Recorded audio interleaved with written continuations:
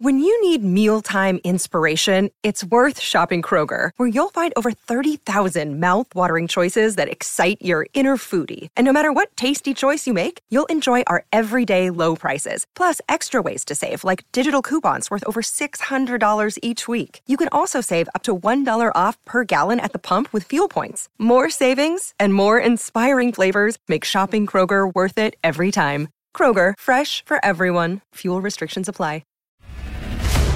Picture a world so small you can't see it. It's not imaginary, but it's so tiny, even microscopes can't detect it. This is the space between the particles that make up all of our existence. It can help us understand our reality. It will improve our technology. It may even help save our planet. It could also hold the key to finally defeating Thanos.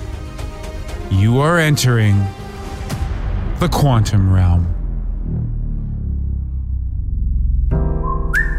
This week, we're going to explore the world of quantum physics. Don't run away just yet. It may seem scary, but together, we'll learn the basics and hear about one of the most interesting applications: computing. And in our SAS class, we're going to learn how quantum thinking can improve the development of sustainable energy. I'm Jason the Germ Guy Tetro, and today we're going subatomic. It's time to get started. This is the Super Awesome Science Show. Let's face it, science can be complicated. That's why this show exists. But science also helps us to understand the universe around us. And when you really think about it, quantum physics is trying to answer a very important question. What is reality? At its core, quantum physics is the theoretical and now practical base for explaining the nature and behavior of matter and energy at the atomic and subatomic levels. It's a mouthful, I know, but it's needed. If you don't believe me, just think of the two scientific legends who opened the door to this field of study: Niels Bohr and Albert Einstein. Bohr discovered the atom and was considered a hero in the world of chemistry and physics. Einstein is, well, Einstein. Who doesn't know that E equals mc squared? What you might not know is that when it came to quantum mechanics, they weren't in agreement. They feuded like Iron Man and Captain America. It was what you might call a physics civil war. And as to the subject of this debate, no, it wasn't about how to beat Thanos. It was about the building blocks of the universe. Bohr insisted that what we deem as real is merely just our interpretation of an uncertain universe. We can never really know the true state of any given part of it. As for Einstein, he needed to have certainty. As he put it, God does not play dice with the universe. These two went back and forth using thought experiments in the hope of proving their points mathematically. The momentum shifted between the two as time went on, but in the end, neither could be proven right. Reality, it seems, is still up for debate. But these exercises in mental acrobats were not in vain, as these two sparked an entire field of research that has opened up numerous avenues, not just for work in the lab, but also activities in our daily lives. One of the major hubs for this work happens to be the University of Waterloo, where we find our first guest. Her name is Tracy Forrest, and she is the Program Director of Transformative Quantum Technologies. She is overseeing what may be the dawn of a new era in which quantum physics plays a larger role in our daily lives. What makes quantum physics so different, or maybe just intimidating, from other types of science, including maybe other types of physics? Well, in quantum speak, we call what you refer to as other types of physics as classical physics, and this includes Newton's and Maxwell's laws. And the job of classical mechanics is to predict the future, and these classical laws don't apply in the quantum regime. So in quantum systems, we say that they're inherently probabilistic at the atomic scale. So when you speak of a quantum system, you talk about what you may learn about the system. Quantum properties enable processes that are not possible in the classical world.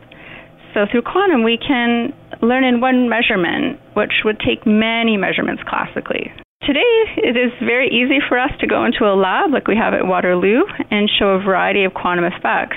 And one can start to develop an intuition for quantum and also understand its promise. A lot of people think that quantum physics is for the future.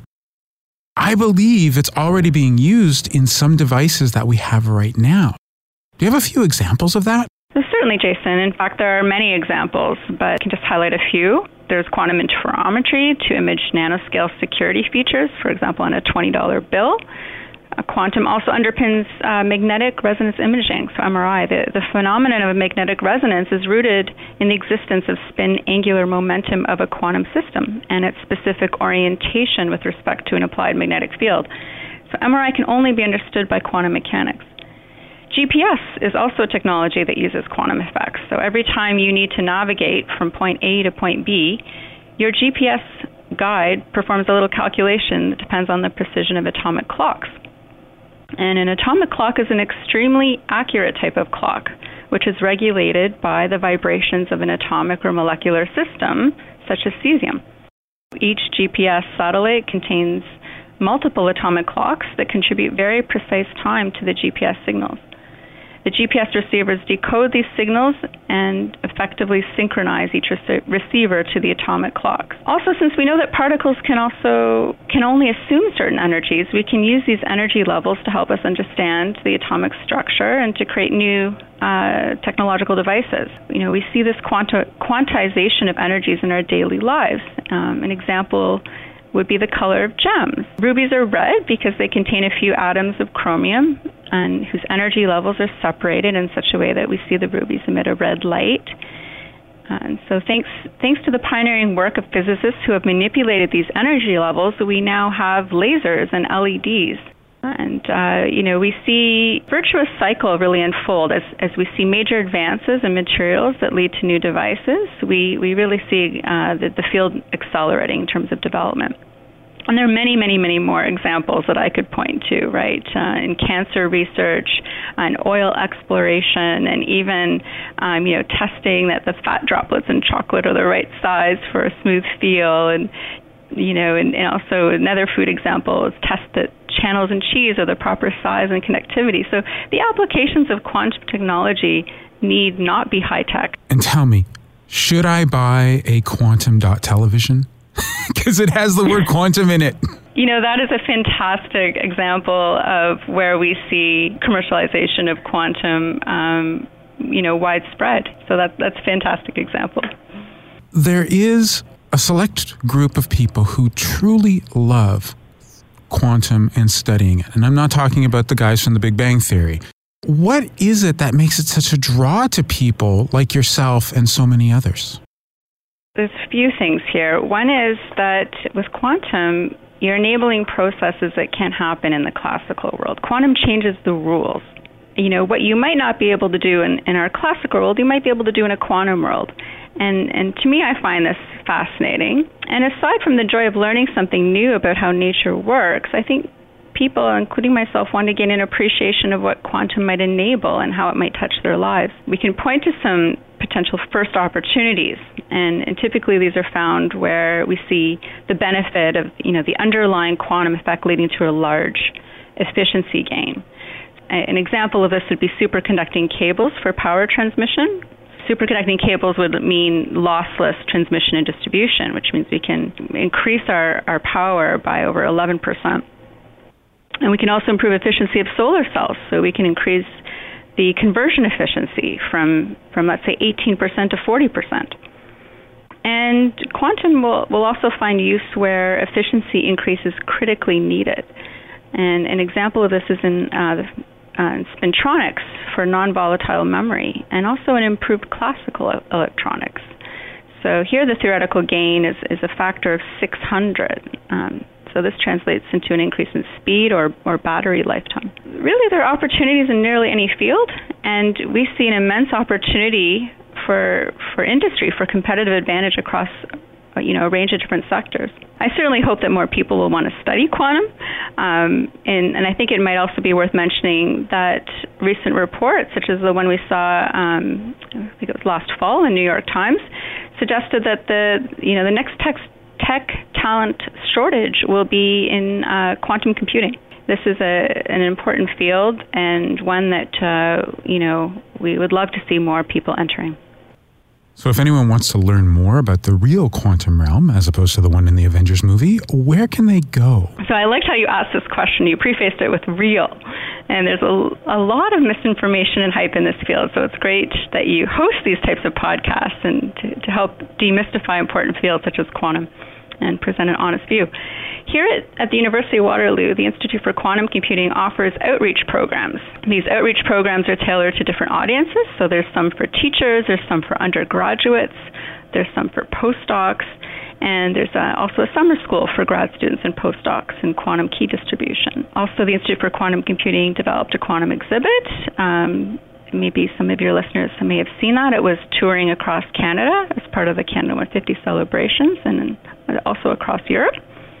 So certainly you can check out their website, iqc.ca, to connect to some of those programs. And for industry, we're just in the final stages of completing our Quantum Exploration Center. And here we will be hosting industry workshops. So if there's industry listeners in your audience, they may connect through the TQT, the Transformative Quantum Technology website, to set up a meeting or attend a workshop.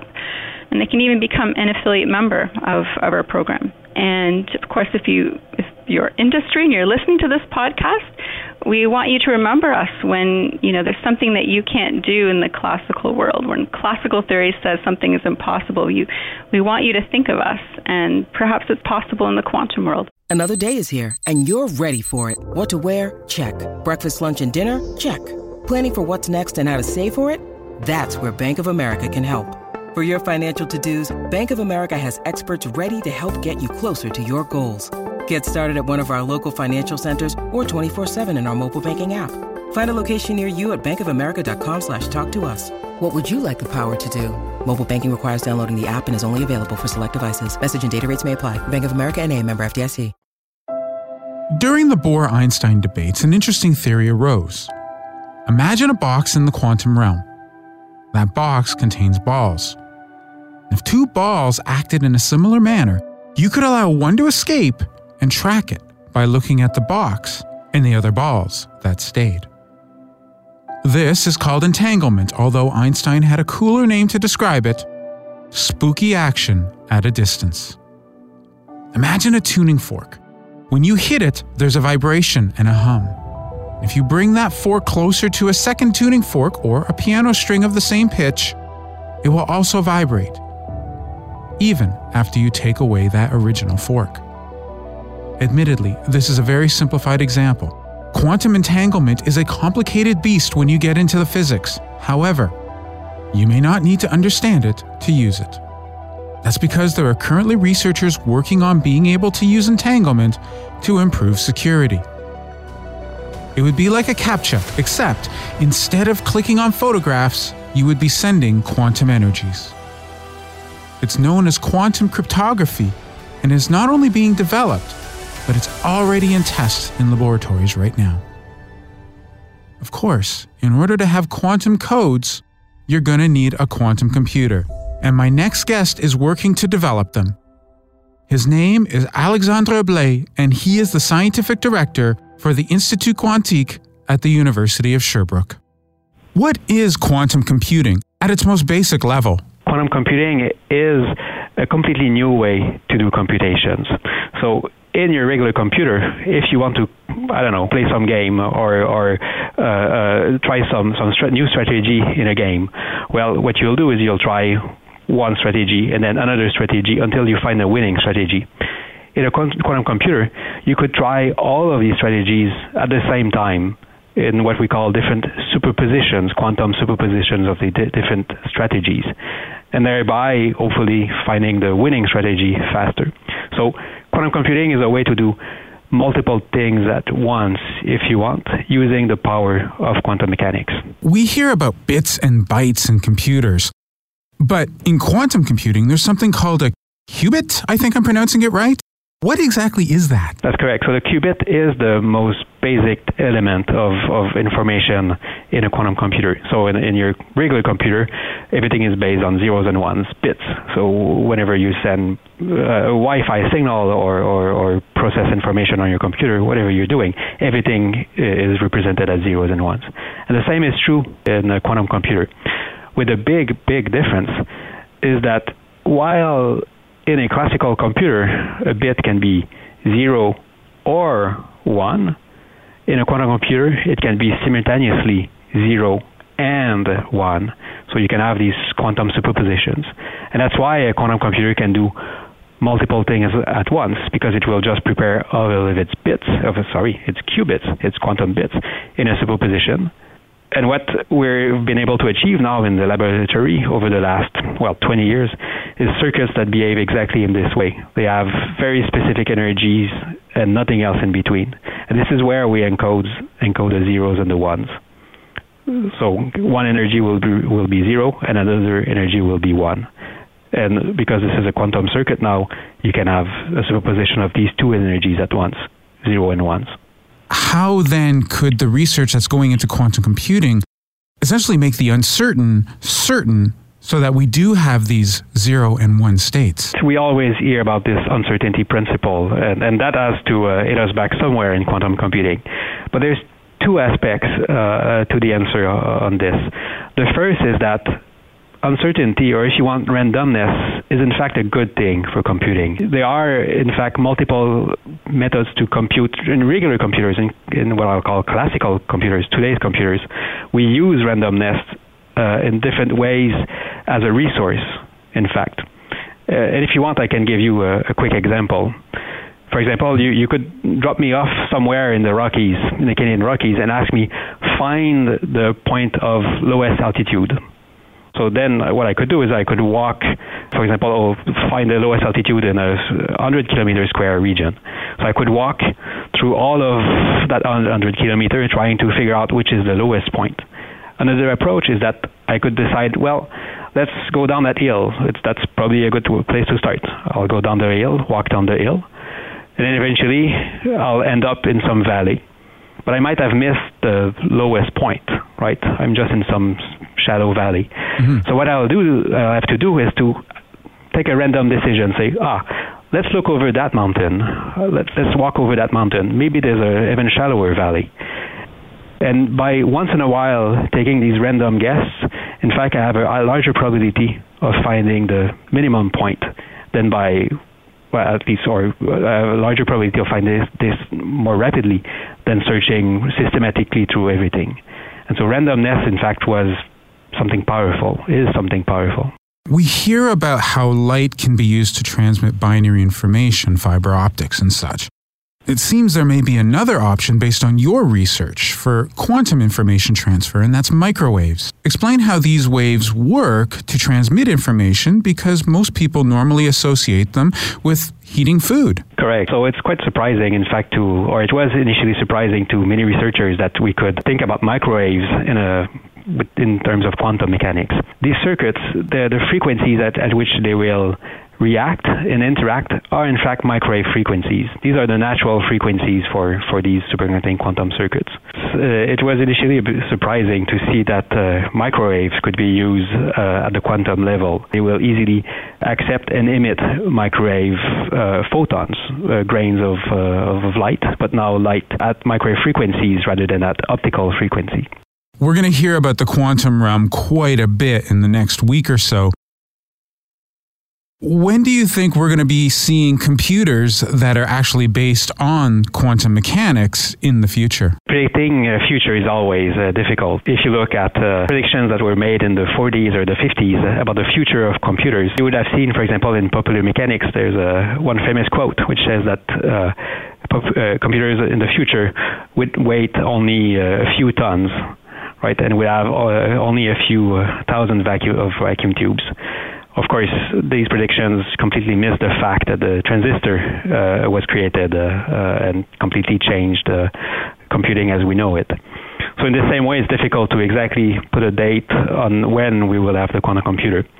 What I can say, however, is that research in quantum computing is accelerating. It's going much, much faster now, and we are seeing results now that I really would not have foreseen only a few years ago. And that's really encouraging. And that progress is not happening only in one laboratory, but is happening in several laboratories worldwide. But I imagine in 10 years, the prototypes that we currently have will probably be able to do something at least which is interesting from the point of view of computing. I don't think that in 10 years we'll have what we can call a true quantum computer that can solve arbitrary problems. But at least within 10 years we should have something, well, pretty useful. It's SAS class time, and today we're going to explore how the quantum realm may be able to improve our daily lives and our planet. Our guest teacher is Dr. Pavle Radovanovic, a chemistry professor at the University of Waterloo. He is finding ways quantum physics can help to address many of the issues we face today using the quantum power of light and the amazing properties of nanocrystals. Well, nanocrystals are basically the same as any other type of crystals of a given material, but they're just much, much smaller and therefore invisible to human eye. So, for example, as the word says, nanometer is 1 billionth of a meter, and that would be essentially 10 to 100 times smaller than the width of human hair, just so that people get some real-world comparison. There is no reason one would make any type of nanocrystal so small. For example, these Swarovski nanocrystals are made to be, visually appealing, and so there's no need why one would make them particularly small. But for many other materials, some of the properties are very much sensitive to size. For example, electronic properties, reactivity, catalytic properties, essentially properties that could be technologically relevant. And so for those types of materials, it very much makes sense to make them in a nanometer regime, to make them so small, to exhibit those properties and use them for technologically relevant applications. Are nanocrystals capable of producing light? And is there any use for that other than to, show off some bling? Yes, indeed, that is one of the most important application of these materials. Many of these nanocrystals that are made of semiconductors can emit light, and they can emit light at different energy than their bulk counterparts. So, for example, if we change the size of these nanocrystals, we can tune the light from blue to green to red, and essentially cover the entire visible spectrum. That's just one of the example of the size-dependent properties. These properties like melting temperature, activity are also size-sensitive. So, for example, going back to that question of lighting, this is exactly the basis for application of these materials, for example, in displays or for general lighting applications, LEDs, for example, which are now a fairly common source of lighting in our everyday lives. What about using light to make energy? And we hear about this with solar cells, but can we use nanocrystals to be able to achieve this goal? Yes, that is the other aspect of the process that I just described in terms of emitting light. The nanocrystals can also absorb light. And so once they absorb light, they can generate the electrons or current that can actually be used as electricity. So the entire idea of photovoltaics or solar cells is that the sunlight is transformed into electricity or generally another form of energy. And so plants have been doing that for millions, if not billions of years through the process known as photosynthesis. They would absorb the light and then channel these currents into certain centers in the plants that would produce chemically relevant compounds and chemically store essentially that energy. So nanocrystals do that in an analogous way, but instead they produce currents that then actually can be used to operate electronics or in our everyday lives. And so one of the most appealing ideas of using nanocrystals is exactly for that photovoltaics, because now we can optimize their efficiency. We can optimize a part of the solar spectrum in which they absorb to produce that electricity. And so that allows us to manipulate essentially how we transform sunlight into energy and do so in a very energy efficient way. How sustainable will this be? Yeah, that is a fantastic question and a very important one. Sustainability is really a very multifaceted problem involving energy, natural resources, environment, and all of those aspects have to play together. So, for example, there are nanocrystals that are very energy efficient, but they're not sufficiently robust. They're not sufficiently stable in the long term. Or there are other ones that may be stable and even efficient, but they're very expensive and made up of rare metals or expensive materials. So that's essentially the reason why this task of using not only nanocrystals, but generally achieving overall sustainability is so daunting. It's such a difficult task. But there are some fantastic improvements in recent years that allowed an increase in the efficiency using these nanocrystals. I mean, efficiency of converting solar energy to electricity in a very efficient way, while using materials that are earth abundant and improving that stability to the point that they become commercially viable. And so I do see a real hope in this. Not to end up on a pessimistic note. Yes, it's a difficult problem, but I do see a real hope in eventually using these nanocrystals as a part of the solution. It's probably not going to be the only solution. It's not going to be the only way in which we can approach sustainability, but it can certainly be an important component in that mix of different renewable energies and different technologies that are sustainable. And I think that research can certainly provide a path towards using these nanocrystals in hopefully a near future in the real world applications, and allow us to reach that goal of overall sustainability.